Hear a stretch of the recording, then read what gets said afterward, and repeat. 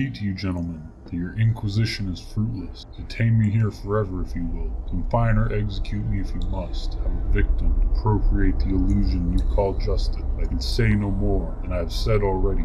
Everything that I can remember, I have told with perfect candor. Nothing has been distorted or concealed. And if anything remains vague, it is only because of the dark cloud which has come over my mind. That cloud and the nebulous nature of the horrors which brought it upon me. Again I say, I do not know what has become of Harley Warren, though I think, almost hope, that he is in peaceful oblivion. If there be anywhere so blessed a thing, it is true that I have for 5 years been his close friend, and a partial sharer of his terrible researches into the unknown. I will not deny, though my memory is uncertain and indistinct, that this witness of yours may have seen us together, as he says, on the Gainesville Pike, walking toward the Big Cypress Swamp at 11:30 on that awful night, that we bore electric lanterns, spades, and a curious coil of wire with attached instrument, I will even affirm, for these things all played a part in a single hideous scene, which remains burned in my shaken recollection. But of what followed,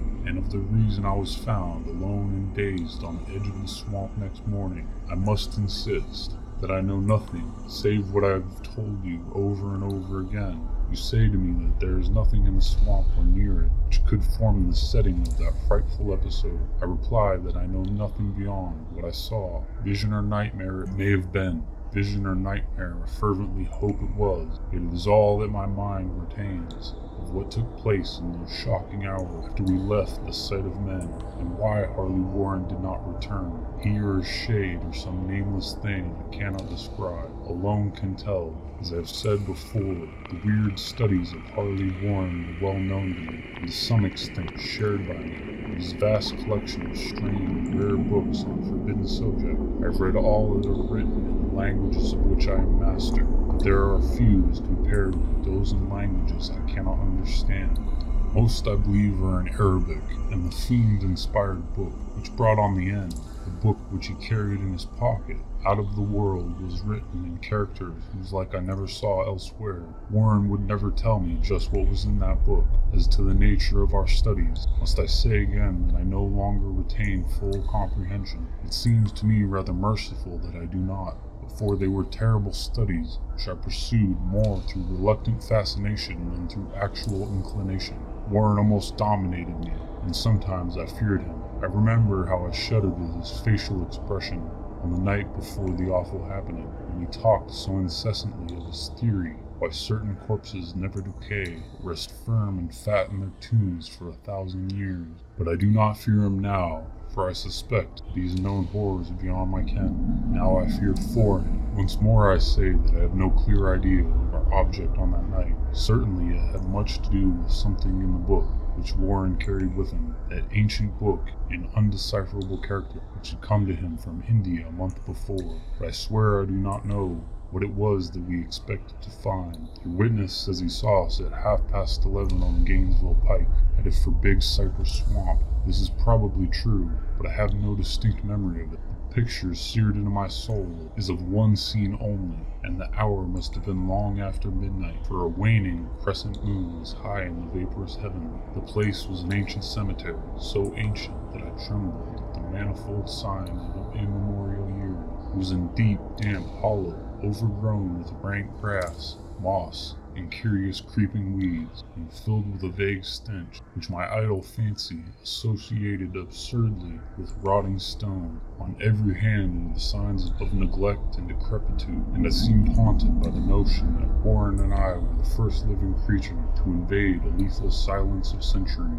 Over the valley's rim, wan, waning crescent moon peered through the noisome vapor that seemed to emanate from the unheard-of catacomb, and by its feeble, wavering beam I could distinguish a repellent array of antique slabs, urns, cenotaphs, and mausolean facades, all crumbling, moss-grown, and moisture-stained, and partly concealed by the gross luxuriance of the unhealthy vegetation. My first vivid impression of my own presence in this terrible necropolis concerns the act of pausing with Warren before a certain half-obliterated sepulchre but of throwing down some burdens which we seemed to have been carrying. I now observed that I had with me an electric lantern, 2 spades, whilst my companion was supplied with a similar lantern and a portable telephone outfit. No word was uttered, for the spot and the task seemed known to us, and without delay we seized our spades and commenced to clear away the grass, weeds, and drifted earth from the flat, archaic mortuary. After uncovering the entire surface, which consisted of 3 immense granite slabs, we stepped back some distance to survey the charnel scene, and Warren appeared to make some mental calculations. Then he returned to the sepulchre, and using his spade as a lever, sought to pry up the slab lying nearest the stony ruin, which may have been a monument in its day. He did not succeed, and motioned me to come to his assistance. Finally, our combined strength loosened the stone, which we raised and tipped to one side. The removal of the slab revealed a black aperture, from which rushed an effluence of miasmal gases so nauseous that we started back in horror. After an interval, however, we approached the pit again, and found the exhalations less unbearable. Our lanterns disclosed the top of a flight of stone steps, dripping with some detestable ichor of the inner earth, and bordered by moist walls encrusted with nitrate. And now, for the first time, my memory records verbal discourse. Warren addressing me at length in his mellow tenor voice, a voice singularly unperturbed by our awesome surrounding. "I'm sorry to have to ask you to stay on the surface," he said, "but it would be a crime to let anyone with your frail nerves go down there. You can't imagine, even from what you have read, and from what I've told you, the things I shall have to see and do. It's fiendish work, Carter, and I doubt if any man without ironclad sensibilities could ever see it through and come up alive and sane. I don't wish to offend you, and heaven knows I'd be glad enough to have you with me, but the responsibility is in a certain sense mine, and I couldn't drag a bundle of nerves like you down to probable death or madness. I tell you, you can't imagine what the thing is really like, but I promise to keep you informed over the telephone of every move. You see, I've enough wire here to reach the center of the earth and back.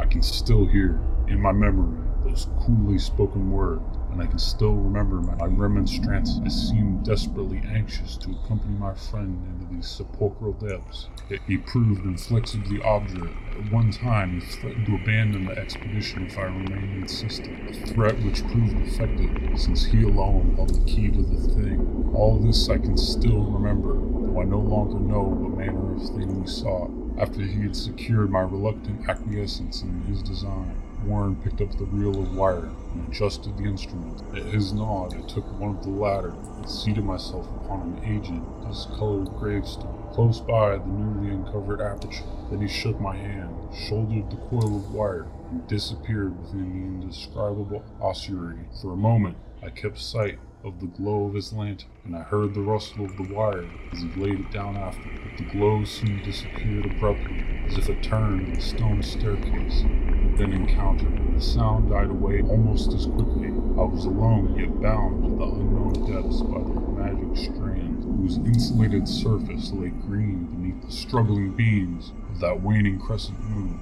In the lone silence of that hoary and deserted city of the dead, my mind conceived the most ghastly fantasies and illusions, and the grotesque shrines and monoliths seemed to assume a hideous personality. A half-sentient, amorphous shadow seemed to lurk in the darker recesses of the weed-choked hollow, and to flit as in some blasphemous ceremonial procession past the portals of the moldering tombs in the hillside, shadows which could not have been cast by the pallid, peering crescent moon. I constantly consulted my watch by the light of my electric lantern, and listened with feverish anxiety at the receiver of the telephone, but for more than a quarter of an hour heard nothing. Then a faint clicking came from the instrument, and I called down to my friend in a tense voice. Apprehensive as I was nevertheless unprepared for the words which came up from the uncanny vaults in accents more alarmed and quivering than any I had heard before from Harley Warren. He who had so calmly left me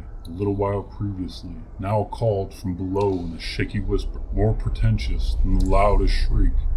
God, if you could see what I am seeing. I could not answer, speechless. I could only wait. Then came the frenzied tone again. Carter, it's terrible, monstrous, unbelievable. This time my voice did not fail me, and I poured into the transmitter a flood of excited questions. Terrified, I continued to speak to Warren. What is it?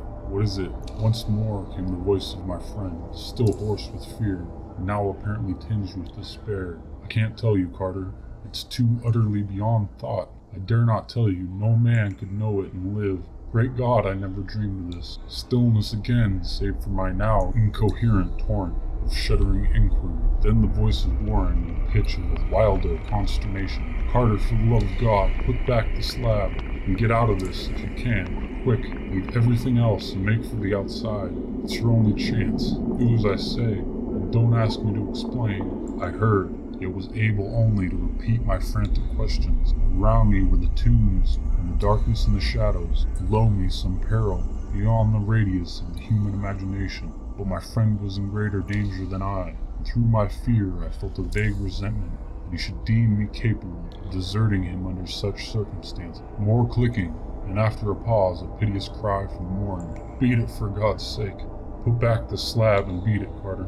Something in the boyish slang of my evidently stricken companion unleashed my faculty. I formed and shouted a resolution. Warren, brace up. I'm coming down. But at this offer, the tone of my auditor changed to a scream of utter despair. Don't. You can't understand. It's too late. My own fault. Put back the slab and run. There's nothing else you or anyone can do. The tone changed again, this time acquiring a softer quality, as of hopeless resignation, yet it remained tense, through anxiety for me. Quick, before it's too late. I tried not to heed him, tried to break through the paralysis, which held me, and to fulfill my vow to rush down to his aid, but his next whisper found me still held, inert in the chains of stark horror. Carter, hurry. It's no use, you must go. Better one than two, the slab. A pause, more clicking than the fervent voice of Warren. Nearly over now. Don't make it harder. Cover up those damn steps and run for your life. You're losing time. So long, Carter. Won't see you again. Here, Warren's whisper swelled into a cry that gradually rose to a shriek, fraught with all the horror of the ages. Curse these hellish things. Legions, my God. Beat it, beat it, beat it. After that was silence. I know not how many interminable aeons I sat stupefied, whispering, muttering, calling, screaming into that telephone, over and over again through those aeons. I whispered and muttered, called and shouted and screamed. Warren, Warren, answer me. Are you there? And then there came to me the crowning horror of all, the unbelievable, unthinkable, almost unmentionable thing. I have said that aeons seemed to elapse after Warren shrieked forth his last despairing warning, and that only my own cries now broke the hideous silence. But after a while there was further clicking in the receiver, and I strained my ears to listen. Again I called down, Warren, are you there? And in answer heard the thing which has brought this cloud over my mind. I do not try, gentlemen, to account for that thing, that voice, nor can I venture to describe it in detail, since the first words took away my consciousness and created a mental blank, which reaches at the time of my awakening in the hospital. Shall I say that the voice was deep, hollow, gelatinous, remote, unearthly, inhuman, disembodied? What shall I say? It was the end of my experience, and is the end of my story. I heard it and knew no more. Heard as I sat petrified in the unknown cemetery, in the hollow amidst the crumbling stones, and the falling tombs, the rank vegetation, and the miasmal vapor. Heard it well up from the innermost depths of the damnable open sepulchre, as I watched amorphous, necrophagous shadows dance beneath an accursed waning moon. And this is what I said: You fool, Warren is dead. The History of the Necronomicon by H.P. Lovecraft. Original title: Al-Azif Al-Azif, being the word used by Arabs to designate the nocturnal sound made by insects supposed to be the howling of demons, composed by Abdul al-Hazred, a mad poet of Sana'a in Yemen, who is said to have flourished during the periods of the Umayyad Caliphs circa 700 AD. He visited the ruins of Babylon and the subterranean secrets of Memphis, and spent 10 years alone in the great southern desert of Arabia, the Roba el-Khaliya, or empty space of the ancients, and the Dana, or crimson desert of the modern Arabs, which is held to be inhabited by protective evil spirits and monsters of death. Of this desert many strange and unbelievable marvels are told by those who have penetrated it. In his last years, Al-Hazred dwelt in Damascus, where the Necronomicon was written, and of his final death or disappearance, 738 AD, many terrible and conflicting things are told. He is said by Ibn Khalkan, 12th century biographer, to have been seized by an evil monster in broad daylight and devoured horribly before a large number of fright-frozen witnesses. Of this madness many things are told. He claimed to have seen fabulous Erim, or City of Pillars, and to have found beneath the ruins of a certain nameless desert town the shocking annals and the secrets of a race older than mankind. He was only an indifferent Muslim, worshipping unknown deities who he called Yog-Sothoth and Cthulhu. In AD 950, the Azif, which had gained a considerable though surreptitious circulation amongst the philosophers of the age, was secretly translated into Greek by Theodorus Philaetus, or Constantinople, under the title Necronomicon. For a century it impelled certain experimenters to terrible attempts, when it was suppressed and burnt by the Patriarch Michael. After this it is only heard of furtively, but 1228 Olaus Wormius made a Latin translation later in the Middle Ages, and the Latin text was printed twice, once in the 15th century in black letter, evidently in German, and once in the 17th, probably Spanish, both editions being without identifying marks, and located as the time and place by internal typographical evidence. Only the work, both Latin and Greek, was banned by Pope Gregory VI in 1232, shortly after its Latin translation, which called its attention to it. The Arabic original was lost as early as Wormius' time, as indicated by his prefatory note, and no sight of the Greek copy was printed in Italy between 1500 and 1550, has been reported since the burning of a certain Salem man's library in 1692. An English translation, made by Dr. Dee, was never printed, and exists only in fragments, recovered from the original manuscript of the Latin text now existing. One, 15th century, is known to be in the British Museum, under lock and key, while another, 17th century, is in the Bibliothèque Nationale at Paris. A 17th century edition is in the Widener Library at Harvard, and in the library of Miskatonic University at Arkham, also in the library of the University Buenos Aires. Numerous other copies probably exist in secret, and a 15th century one is persistently rumored to form part of the collection of a certain American millionaire. A still vaguer rumor credits the preservation of a 16th century Greek text in the Salem family of Pickman, but if it was so preserved, it vanished with the artist R.U. Pickman, who disappeared early in 1926. The book is rigidly suppressed by the authorities of most countries and by all branches of organized ecclesiasticism. Reading leads to terrible consequences. It was from rumors of this book, of which relatively few of the general public know, that R.W. Changers is said to have derived the idea of his early novel, The King in Yellow.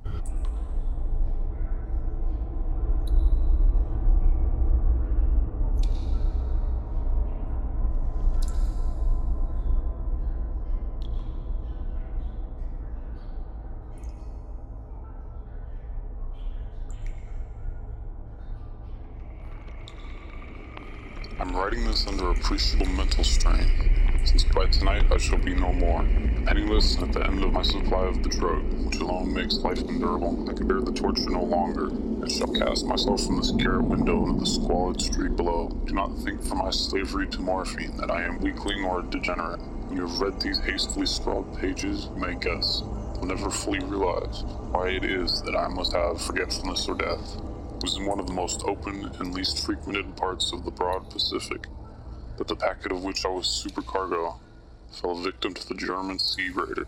The Great War was then at its very beginning, and the ocean forces of the Hun had not completely sunk to their later degradation, so that our vessel was made a legitimate prize, whilst we of her crew were treated with all fairness and consideration due us as naval prisoners. So liberal indeed was the discipline of our captors that 5 days after we were taken, I managed to escape alone in a small boat, with water and provisions for a good length of time. When I finally found myself adrift and free, I had but little idea of my surroundings. Never a competent navigator, I could only guess, vaguely by the sun and stars, that I was somewhat south of the equator. Of the longitude I knew nothing, and no island or coastline was in sight.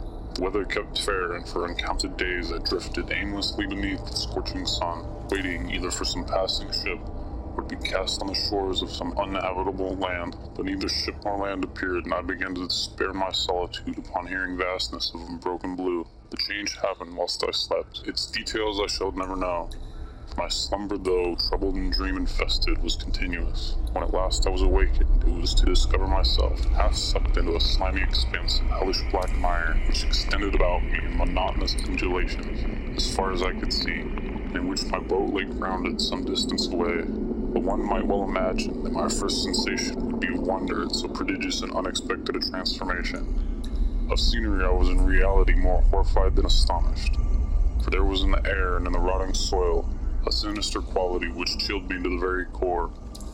The region was putrid with the carcasses of decaying fish, and of other less describable things, which I saw protruded from the nasty mud of the unending plain. Perhaps I should not hope to convey in mere words the unutterable hideousness that can dwell in absolute silence and barren immensity. There was nothing within hearing and nothing in sight, save a vast reach of black slime. Yet the very completeness of the stillness and homogeneity of the landscape oppressed me with a nauseating fear. The sun was blazing down from a sky which seemed to me almost black in its cloudless cruelty, as though reflecting the inky marsh beneath my feet.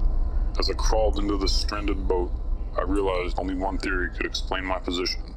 Through some unprecedented volcanic upheaval, a portion of the ocean floor must have been thrown to the surface. Exposing regions for innumerable millions of years had lain hidden under the unfathomable watery depths. So great was the extent of the new land which had risen beneath me, I could not detect the faintest noise of the surging ocean. Strain my ears as I might, nor were there any seafowl to prey upon the dead things. For several hours I sat thinking or brooding in the boat, which lay upon its side and afforded a slight shade as the sun moved across the heavens. As the day progressed, the ground lost some of its stickiness and seemed likely to dry sufficiently for traveling. Purposes in a short time that night, I slept but little. The next day, I made for myself a pack containing food and water, preparatory to an overland journey in search of the vanished sea and possible rescue. On the third morning, I found the soil dry enough to walk upon with ease. The odor of the fish was maddening, but I was too much concerned with graver things to mind so slight and evil, and set out boldly for an unknown goal. All day I forged steadily east-westward, guided by a far hummock which rose higher than any other elevation on the rolling desert. That night I encamped, and on the following day was still traveled toward the hummock, though the object seemed scarcely nearer than when I had first espied it. By the fourth evening I attained the base of the mound, which turned out to be much higher than it had appeared from a distance. Intervening valley, setting it out sharp from relief, the general surface. Too weary to ascend, I slept in the shadow of the hill. I know not why my dreams were so wild that night, but ere the warning and fantastically gibbous moon had risen far above the eastern plain, I was awake in a cold perspiration, determined to sleep no more. Such visions as I had experienced were too much for me to endure again, and in the glow of the moon I saw how unwise I had been to travel by day. Without the glare of the parting sun, my journey would have cost me less energy. Indeed, now I felt quite able to perform the ascent which had deterred me at sunset. Picking up my pack, I started for the crest of the eminence. I've said that the unbroken monotony of the rolling plain was a source of vague horror to me, but I think my horror was greater when I gained the summit of the mound and looked down the other side in an immeasurable pit or canyon, whose black recesses the moon had not yet soared high enough to illume. I felt myself on the edge of the world, peering over the rim into a fathomless chaos of eternal night. Through the terror ran reminiscent of Paradise Lost, and of Satan's hideous climb through the unfashioned realms of darkness. As the moon climbed higher in the sky, I began to see the slopes of the valley were not quite so perpendicular as I had imagined. Ledges and outcroppings of rock afforded fairly easily footholds for a descent. Also, after a drop of a few hundred feet, the declivity became very gradual, urged on by an impulse I cannot definitely analyze. I scrambled with difficulty down the rocks, and stood on the gentler slope beneath, gazing into the Stygian deeps, where no light had yet penetrated. All at once my attention was captured by a vast and singular object on the opposite slope, which rose steeply about 100 yards ahead of me. An object that gleamed whitely in the newly bestowed rays of the ascending moon. It was merely a gigantic piece of stone, I soon assured myself. but I was conscious of a distinct impression that its contour and position were not altogether the work of nature. A closer scrutiny filled me with a sensation I cannot express, for despite its enormous magnitude, its position in an abyss which had yawned at the bottom of the sea since the world was young, I perceived beyond a doubt that the strange object was a well-shaped monolith, whose massive bulk known the workmanship and perhaps the worship of living and thinking creatures. Dazed and frightened, yet not without a certain thrill of the scientist's or archaeologist's delight, I examined my surroundings more closely.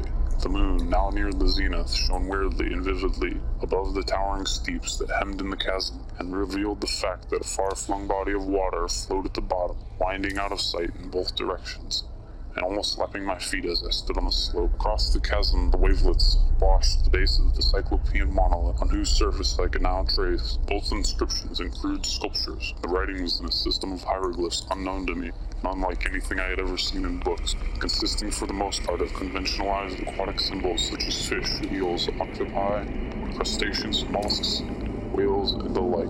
Several characters obviously represented marine things, which are unknown to the modern world, but whose decomposing forms I'd observed on an ocean-risen plain. It was the pictorial carvings, however, that did most to hold me spellbound. Plainly visible across the intervening water, on account of their enormous size, were an array of bas-relief whose subject could have excited the envy of Adore. I think that these things were supposed to depict men, at least a certain sort of men, though the creatures were shown disporting like fishes in the waters of some marine grotto, or paying homage to some monolithic shrine which appeared to be under the waves as well. Of their faces and forms I dare not speak in detail, for the mere remembrance makes me grow faint. Grotesque beyond the imagination of a Poe or a Buhler, there was damnably human in the general outline, despite webbed hands and feet, shockingly wide and flabby lips, glassy, bulging eyes, and other featureless, pleasant to recall. Curiously enough, there seemed to have been chiseled badly out of proportion with their scenic background, for one of the creatures was shown in the act of killing a whale, represented as but little larger than himself. I remarked, as I say, their grotesqueness and strange size, but in a moment decided that they were merely the imaginary gods of some primitive fish or seafaring tribe, some tribe whose last descendant had perished eras before the ancestors of the pit-downer Neanderthal man was born. Awestruck at this unexpected glimpse into a past beyond the conception of the most daring anthropologist, I stood musing whilst the moon cast queer reflections on the silent channel before me. Then suddenly I saw it, only a slight churning to mark its rise to the surface. The thing slid into view above the dark waters, vast, polyphemus, and loathsome, and darted with a stupendous monster of nightmares to the monolith, about which it flung its gigantic scaly arms, the while it bowed its hideous head and gave vent to certain measured sounds. I think I went mad then, of my frantic ascent of the sloping cliff, and of my delirious journey back to the stranded boat. I remembered little. I believe I sang a great deal, and laughed oddly when I was unable to sing. I had indistinct recollections of a great storm, some time after I reached the boat. At any rate, I know that I heard peals of thunder and other tones which nature utters only in her wildest moods.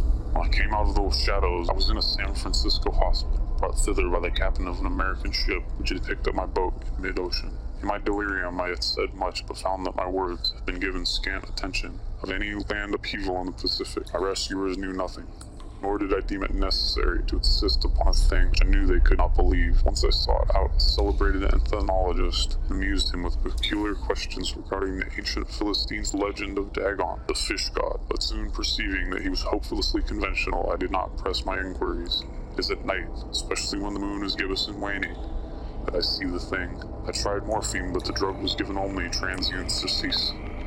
It was drawn me into its clutches, a hopeless slave. So now I am to end it all, having written a full account of the information, for the contemptuous amusement of my fellow men. Often I ask myself, if it could not have all been a pure phantasm, a mere freak of fever as I lay sun-stricken and raving in the open boat after my escape from the German man of war.